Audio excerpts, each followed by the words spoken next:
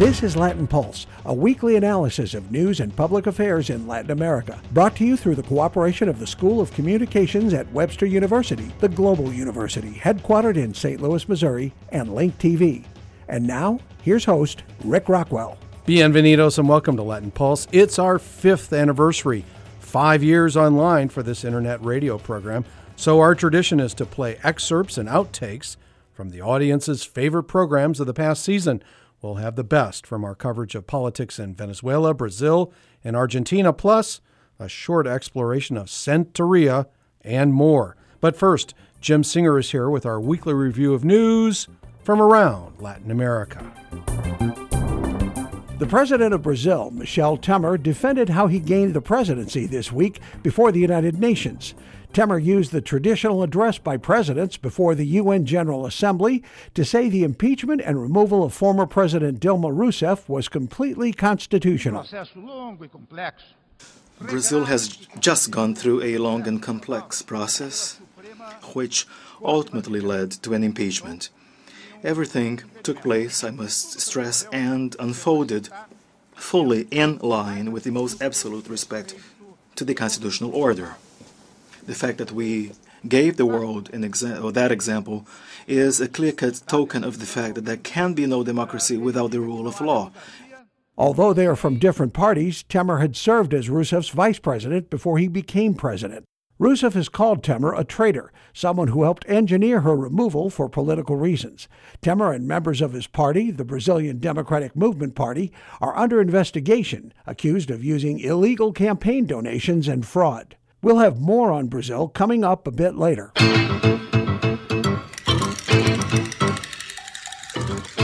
Electoral authorities in Venezuela dashed the hopes of opposition groups this week. They ruled no recall election could be held against President Nicolas Maduro until next year. If that's the case, even if Maduro is removed from office, his vice president and members of his Socialist Party will remain to rule the country. The opposition was attempting to get a recall for this year, so new elections could be called. Electoral authorities also changed the rules for a recall, making it even tougher for the opposition. To take the next step to remove the president, the opposition must gather 4 million signatures during 3 days in October. Venezuelans want to recall Maduro because the country suffers from food shortages and hyperinflation.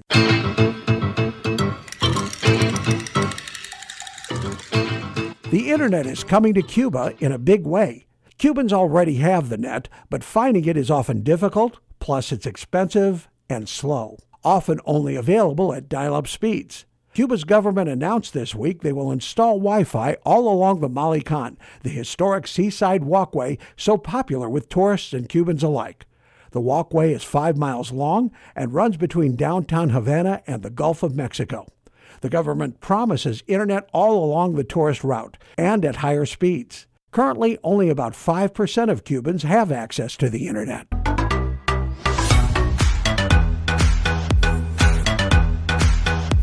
The Paralympics ended in Rio this week, and after almost 2 weeks of games for those with disabilities, organizers gave a special tribute at the closing ceremonies to an athlete who died during the games. Bachman Golbernezhad was killed during a cycling race. He competed for Iran. He had lost one of his legs to a mine in the Iraq-Iran war in the 1980s, but he went on to compete in many international competitions as a medal-winning weightlifter. He switched to cycling a decade ago due to injuries. He was 48 years old. He was the first athlete to die at the Paralympics or Olympics in 46 years. For Latin Pulse, I'm Jim Singer.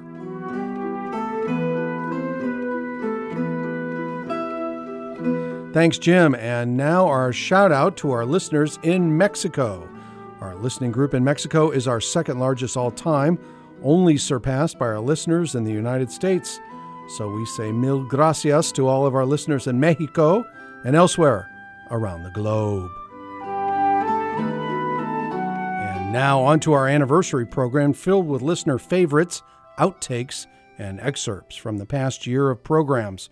We start with a very popular program from January, our annual forecast of trends in Latin America.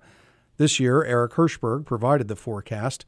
He's the director of the Center for Latin American and Latino Studies at American University, where this program got its start 5 years ago. Here's Hirschberg giving us his analysis of the political crisis in Venezuela via Skype from Washington, D.C. It's not clear to me that the government has the will, but also, in fact, I'm quite clear they don't have the will, but even if they develop the will to engage in some kind of collaborative process in the Congress and to make possible compromises around economic policies, compromises around the autonomy of political institutions and so on, even if they develop the inclination to do so, it's not clear to me that they have the capability to do it. There are clearly sharp divisions within Chavismo itself, and any leader who tries to pursue a conciliatory strategy may well face attacks from other parts of the party apparatus. It's very clear that the overwhelming majority of Venezuelans understand that the current government is toxic, but it's not clear that there is a majority around some kind of an alternative, either in terms of an alternative political coalition or an alternative set of policies that such an eventual coalition might pursue. So, I think that's one big unknown. And in turn, the opposition has never shown itself to be responsible, never shown itself, frankly, to be fully committed to democratic politics either. We also heard from David Smildy of Tulane University about legislative elections in Venezuela, elections where Venezuela's opposition dominated and took control of the National Assembly. Smildy spoke on a long-distance conference call to reporters organized through the Washington office on Latin America. He spoke from Caracas, the capital of Venezuela. Here's an outtake with Smildy giving reasons why the administration of President Nicolás Maduro should not use the courts to counter the new assembly, a tactic that Venezuela's government has indeed followed this year. As far as the Supreme Court, of course, the government still controls the Supreme Court. And the Supreme Court is really, just like it is in most democracies, is the final authority on things.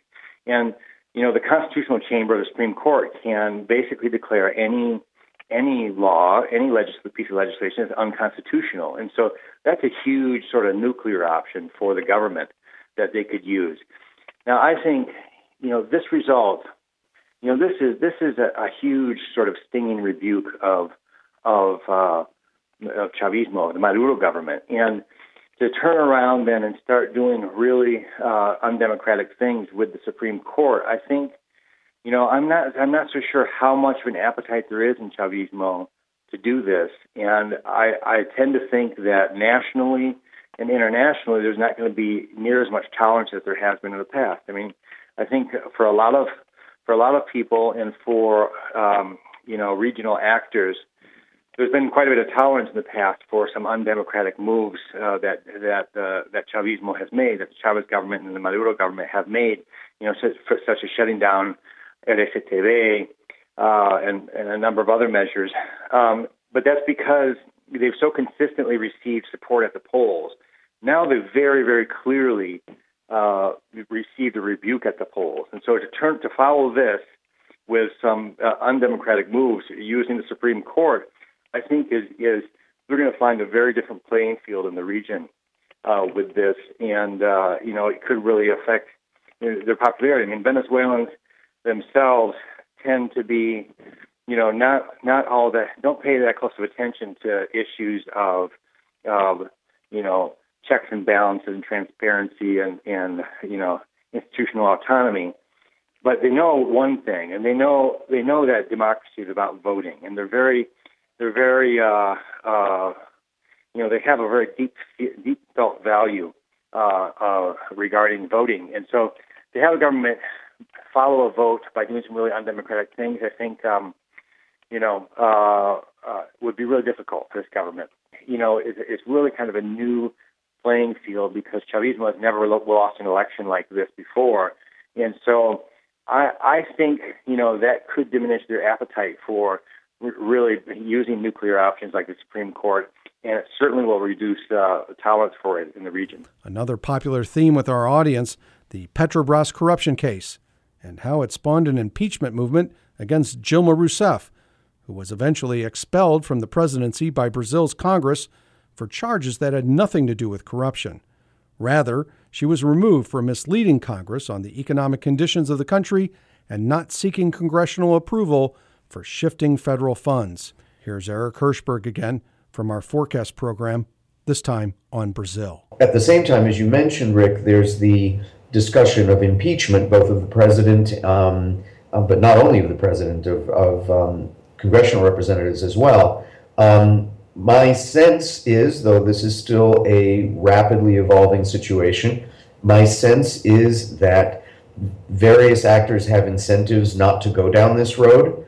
And my sense as well is that the grounds for impeaching Rousseff are tenuous at best, but it is the case that she is languishing with around 10% approval rates. She has a hostile Congress, a very fractured Congress, and it would be foolish to venture any firm predictions as to what's going to go on in the political leadership. I think further, we're going to see continued revelations about the various corruption scandals that are filling the news and that are occupying public debate. These are going to unfold over a protracted period of time. This will fuel further discontent, further political disillusion. And now Matthew Taylor of American University adds his political analysis of the crisis in Brazil from March. He joined us via Skype from Washington, D.C. The irony here is that the impeachment request that's currently being deliberated in the lower house of Congress is premised on fiscal maneuvers that are illegal, that are not permitted under the fiscal responsibility law of 2000, but that are widespread, and these are maneuvers that we have seen by past governments, and no past government has ever been held accountable. Of course, the scale of the fiscal readjustments that were undertaken by the Rousseff government were also much greater than those of previous governments. But even though the impeachment request does speak about corruption in the margins, it is largely premised, and in fact, legally, it's entirely premised on the fiscal so-called pedaladas, the so-called fiscal maneuvers that have been undertaken by the government. There is a new impeachment request that was filed this week by the Brazilian Bar Association, and it is also largely premised on these fiscal maneuvers, and even though it does introduce a bit more of the corruption angle. Having said all that, I think that as we know, impeachment in any country is a largely political rather than a legal phenomenon. It's a process that depends on political support, and Rousseff's approval rating is very, very low by any historical standard. The second thing that I think is very important to note that's happened since we last spoke is that evidence emerged of payments by the Odebrecht construction firm to more than 200 federal politicians. And this really throws a lot of sand in the gears of the process, of all of the four processes that I discussed. It is, if true, the allegations that more than 200 federal politicians received bribes from Odebrecht, one major construction firm, but only one of the five major firms that are implicated in the Petrobras scandal. I think that this is very significant across the board. And so as we think about the process that's ongoing in the Lava Jato investigation, it's important not to let impeachment and the impeachment proceedings overshadow the fact that this is the largest anti-corruption investigation in the history of Brazilian democracy, and I think it has a long way to go before it ends. Earlier this summer, we spoke to Taylor again about how Eduardo Cunha, the president of the Chamber of Deputies in Brazil, and Rousseff had both destroyed each other in this political war. Brazil's Congress recently removed Cunha from office. Here's an outtake from our recent summer interview on Brazilian politics with Taylor on Rousseff, Cunha, and Brazil's current president, Michel Temer. I'm struck by one of the ironies from the impeachment process, and some were saying that as much as 60% of Brazil's Congress had some problem with corruption, and yet they were the ones that were voting to remove a president. The corruption seems to be tarring many of the leaders and parties in Brazil. How does Brazil work out beyond this corruption, or are these investigations and prosecutions the best way for them to deal with this problem? Well, I think you may have put your finger on it. I'm very skeptical about Temer and his coalition's ability to undertake the kind of political reform that would be necessary to curb corruption in the party system or in the legislature. We've also seen some pushback against anti-corruption reforms from within the Temer administration. And, I think nobody would be surprised if I said that the Temer coalition is very much a throwback to the sort of dirty center of Brazilian politics. So these are not legislators who are likely to push for clean and open government in any significant way. That being said, they're under considerable public pressure, and I think that will contribute, for example, this month to the removal of Eduardo Cunha, the scandal-ridden former president of the Chamber of Deputies, who was, of course, the person who brought the impeachment charges against, or brought them to the floor against Dilma Rousseff. And prosecutors in Brazil are a largely independent force, and therefore these investigations are likely to keep up for a long time. But this is not by any means a foregone conclusion, and I think that there will be pushback and efforts to water down and dilute the power of the prosecutorial service. I want to give you credit where credit is due. I think you told us on this program sometime in the past year that this political fight between Eduardo Cunha and former President Rousseff was like a high-level game of chicken, and it turns out that both seem to be the losers. A good lesson not to play chicken, yes. So let's move on and talk about social welfare programs in Brazil. You mentioned that there are these Social Security reforms that have a very narrow window to get passed.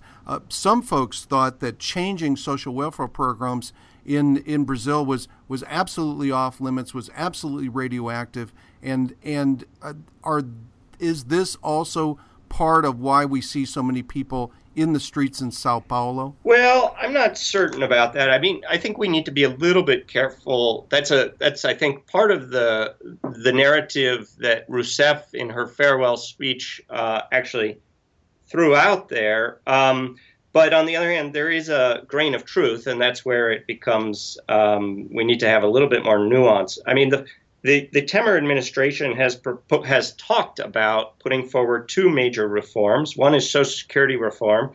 The other is a constitutional cap on spending. Neither of those would touch, for example, Bolsa Familia, the conditional cash transfer program. And I think that's because Bolsa Familia will be completely radioactive, as you say, for politicians. If they were to touch this, it would start a firestorm that would be perhaps all-consuming.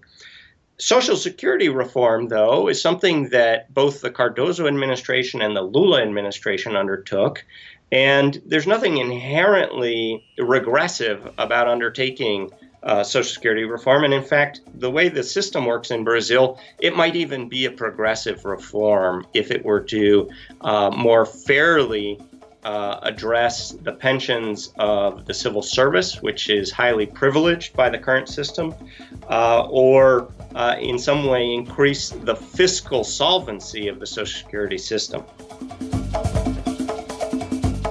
Coming up, more excerpts and outtakes for our anniversary fiesta, including discussions on politics in Argentina and Santeria in Cuba. Stay with us.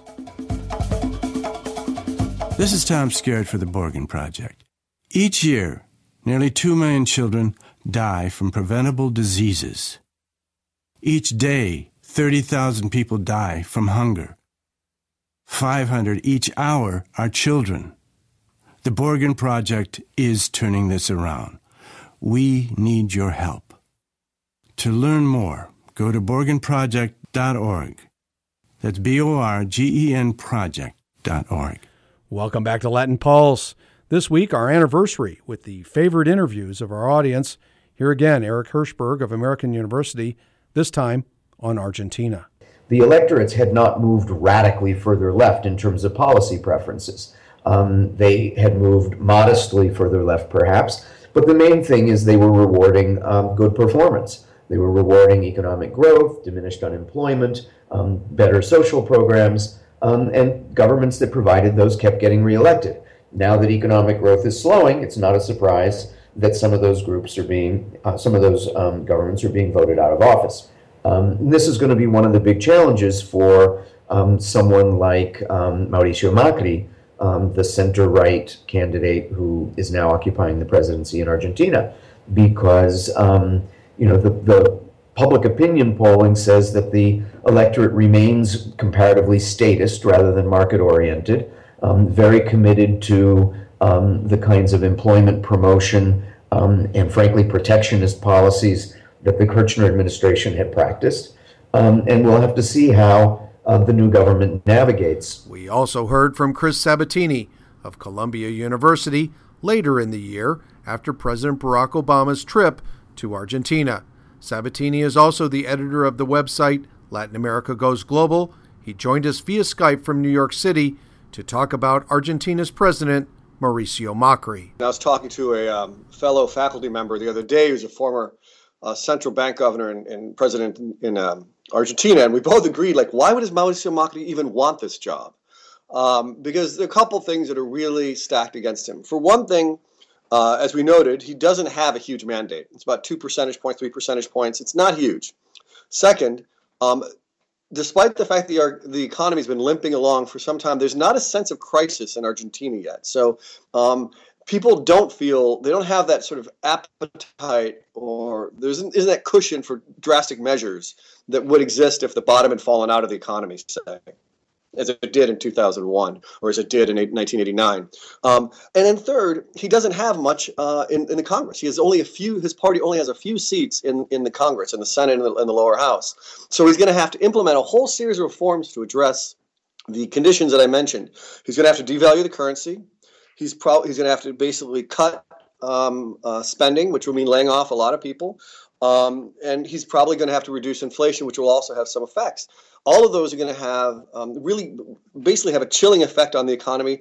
It may boost growth, but it will mean people's cost of living will increase, as well as because of the devaluation, as well as the likelihood that they will many will lose their jobs. So it's going to be, we'll see how his political skills are. I will say that he has two things very much in his favor.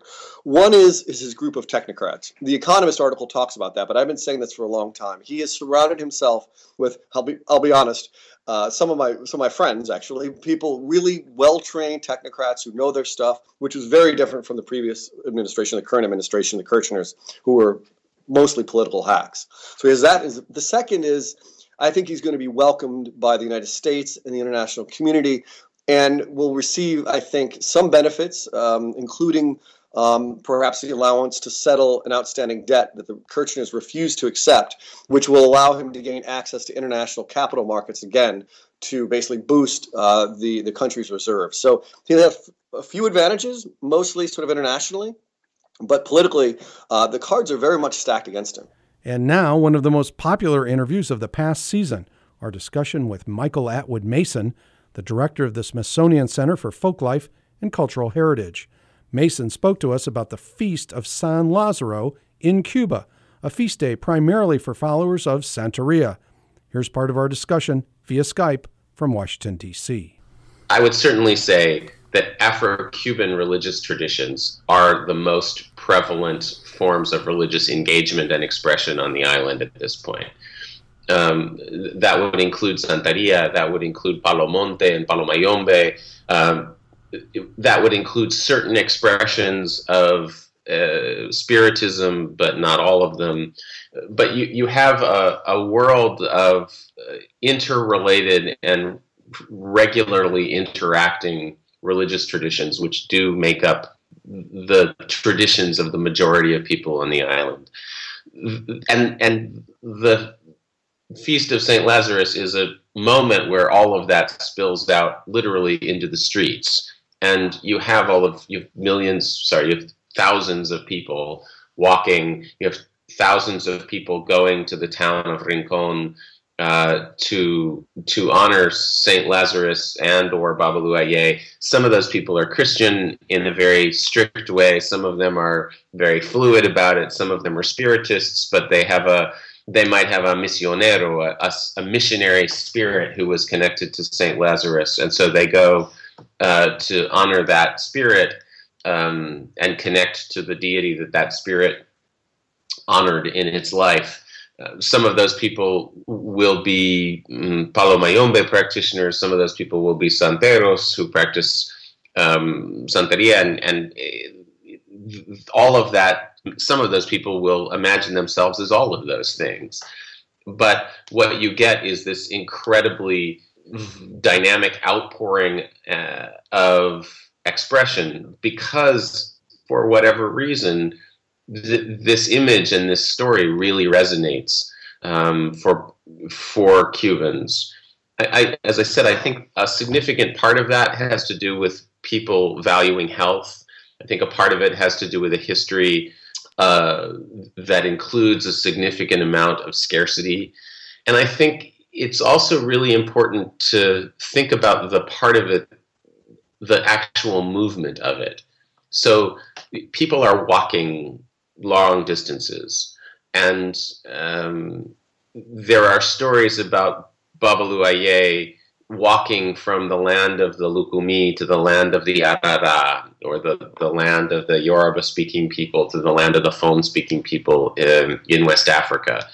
That journey that Babalu Aye makes is a key part of his transformation in the stories about him. People are actually engaged in moving. I mean, even if you don't walk, you're getting on a bus and going to the nearest town, and they close the street 5 or 7 kilometers out, and you have to take sometimes it's a bus, sometimes it's a horse-drawn cart that functions like a bus, sometimes it's a BC taxi, but you have to go to the next stop, and literally the street of the town of Rincon is closed for most of the 16th and 17th, and you have to walk almost without fail. This change that comes from moving, that image of transformation is really deeply embedded in Cuban experience, and I think the festival really resonates in that way.